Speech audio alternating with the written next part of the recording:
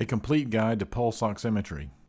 At Georgia EMS Academy, we teach that patients who are not alert may need positive pressure ventilation and that patients with rapid respiratory rate or demonstrated work of breathing need oxygen via non-rebreather mask. It's easy to keep things that simple if you are primarily looking at ventilation as all one has to do to count respiratory rate.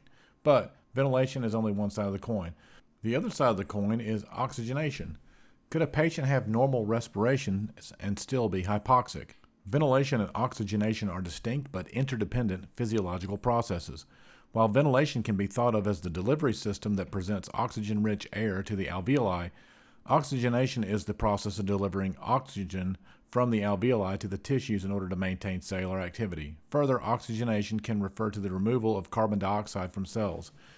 Can a patient's ventilations be measured by oxygenation? In some cases, yes. Doctors use a range of tests to determine how well a patient is ventilating and different tests to determine oxygenation. What can medics observe about a patient that will give them clues about oxygenation? Cyanosis, blue, discoloration of the skin. Pallor, extremely pale or white skin. Mottling, skin with purple discolorations. What would a patient with normal oxygenation look like besides normal? Normal skin color, normal oral mucosa. The oral mucosa is the mucous membrane lining or skin inside of the mouth, including the cheeks and gum. Probably the most misunderstood device of EMS. Pulse oximeters measure oxygenation. They don't measure ventilation. This is a source of confusion. Pulse oximeters have become a vital sign of sorts given the data they collect on the patient, pulse rate, and blood saturation of oxygen. Plus, pulse oximeters were intended to be used in the ambulance as a patient monitoring device. A patient monitoring device is used to keep an eye on a patient during transport in the event that the medics become distracted. If the patient begins to decompensate, the machine sounds an alarm, causing the medics to spring into action. But they do actually measure oxygenation. What if medics, through their index of suspicion, consider the possibility the patient has a latent or hidden hypoxia? The pulse oximeter could be used as a focused physical exam. Recommendations for healthcare providers. Be aware that multiple factors can affect the accuracy of a pulse oximeter reading, such as poor circulation, skin pigmentation, skin thickness, skin temperature, current tobacco use, and use of fingernail polish. Refer to the device labeling or the manufacturer's website to understand the accuracy of a particular brand of pulse oximeter and sensor. Different brands of pulse oximeters and even different sensors, finger clip versus adhesive, may have different accuracy level. Pulse oximeters are least accurate when oxygen saturations are less than 80%. Consider accuracy limitations when using the pulse oximeter to assist in diagnosis and treatment decisions.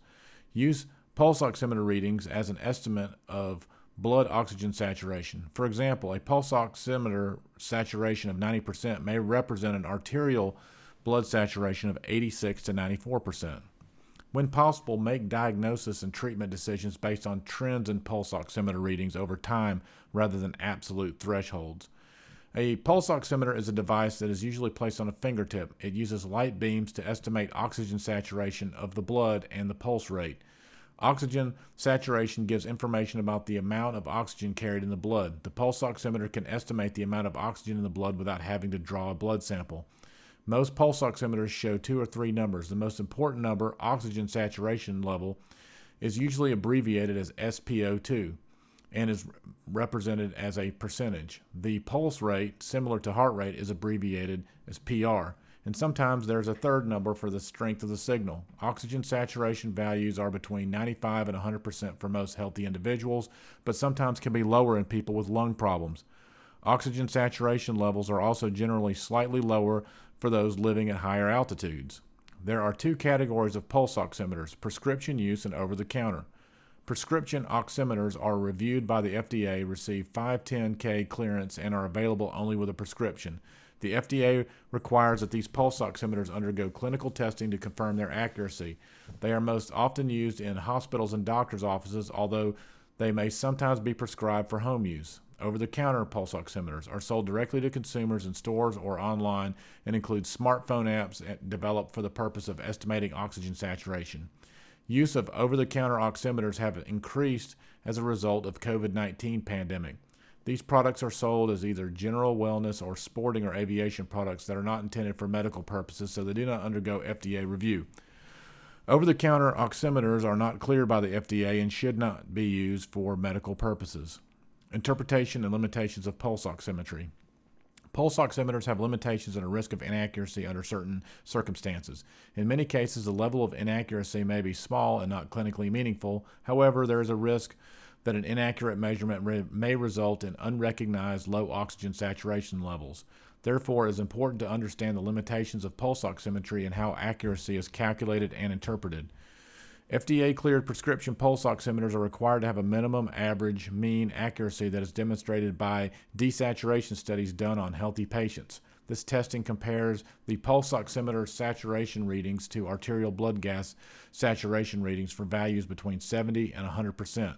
The typical accuracy reported as accuracy root mean square or of recently FDA-cleared pulse oximeters was within 2 to 3% of arterial blood gas values.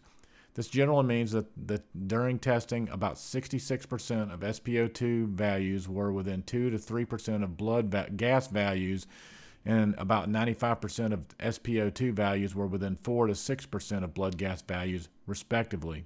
However, real-world accuracy may differ from accuracy in the lab setting. While reported accuracy is an average of all patients in the test sample, there are individual variations among patients. The SpO2 reading should always be considered an estimate of oxygen saturation. For example, if an FDA-cleared pulse oximeter reads 90%, then the true oxygen saturation in the blood is generally between 86 and 94%. Pulse oximeter accuracy is the highest at saturations of 90 to 100%, intermediate at 80 to 90%, and the lowest below 80%. Due to accuracy limitations at the individual level, SpO2 provides more utility for trends over time instead of absolute thresholds. Additionally, the FDA only reviews the accuracy of prescription use oximeters, not over-the-counter oximeters meant for general wellness or sporting aviation purposes. How it works. A typical pulse oximeter uses an electronic processor and a pair of small light-emitting diodes, LEDs, facing a photodiode through a translucent part of the patient's body, usually a fingertip or earlobe. One LED is red with a wavelength of 660 nanometers, while the other is infrared and with a wavelength of 940 nanometers. Absorption of light at these wavelengths differs significantly between blood loaded with oxygen and blood lacking oxygen. Oxygenated hemoglobin absorbs more infrared light and allows more red light to pass through. Deoxygenated hemoglobin allows more infrared light to pass through and absorbs more red light. The LEDs sequence through their cycle of one on and then the other, then both off about 30 times per second, which allows the photodiode to respond to the red and infrared light separately and also adjust for ambient light baseline. The amount of light that is transmitted, in other words, that is not absorbed, is measured, and separate, normalized signals are produced for each wavelength.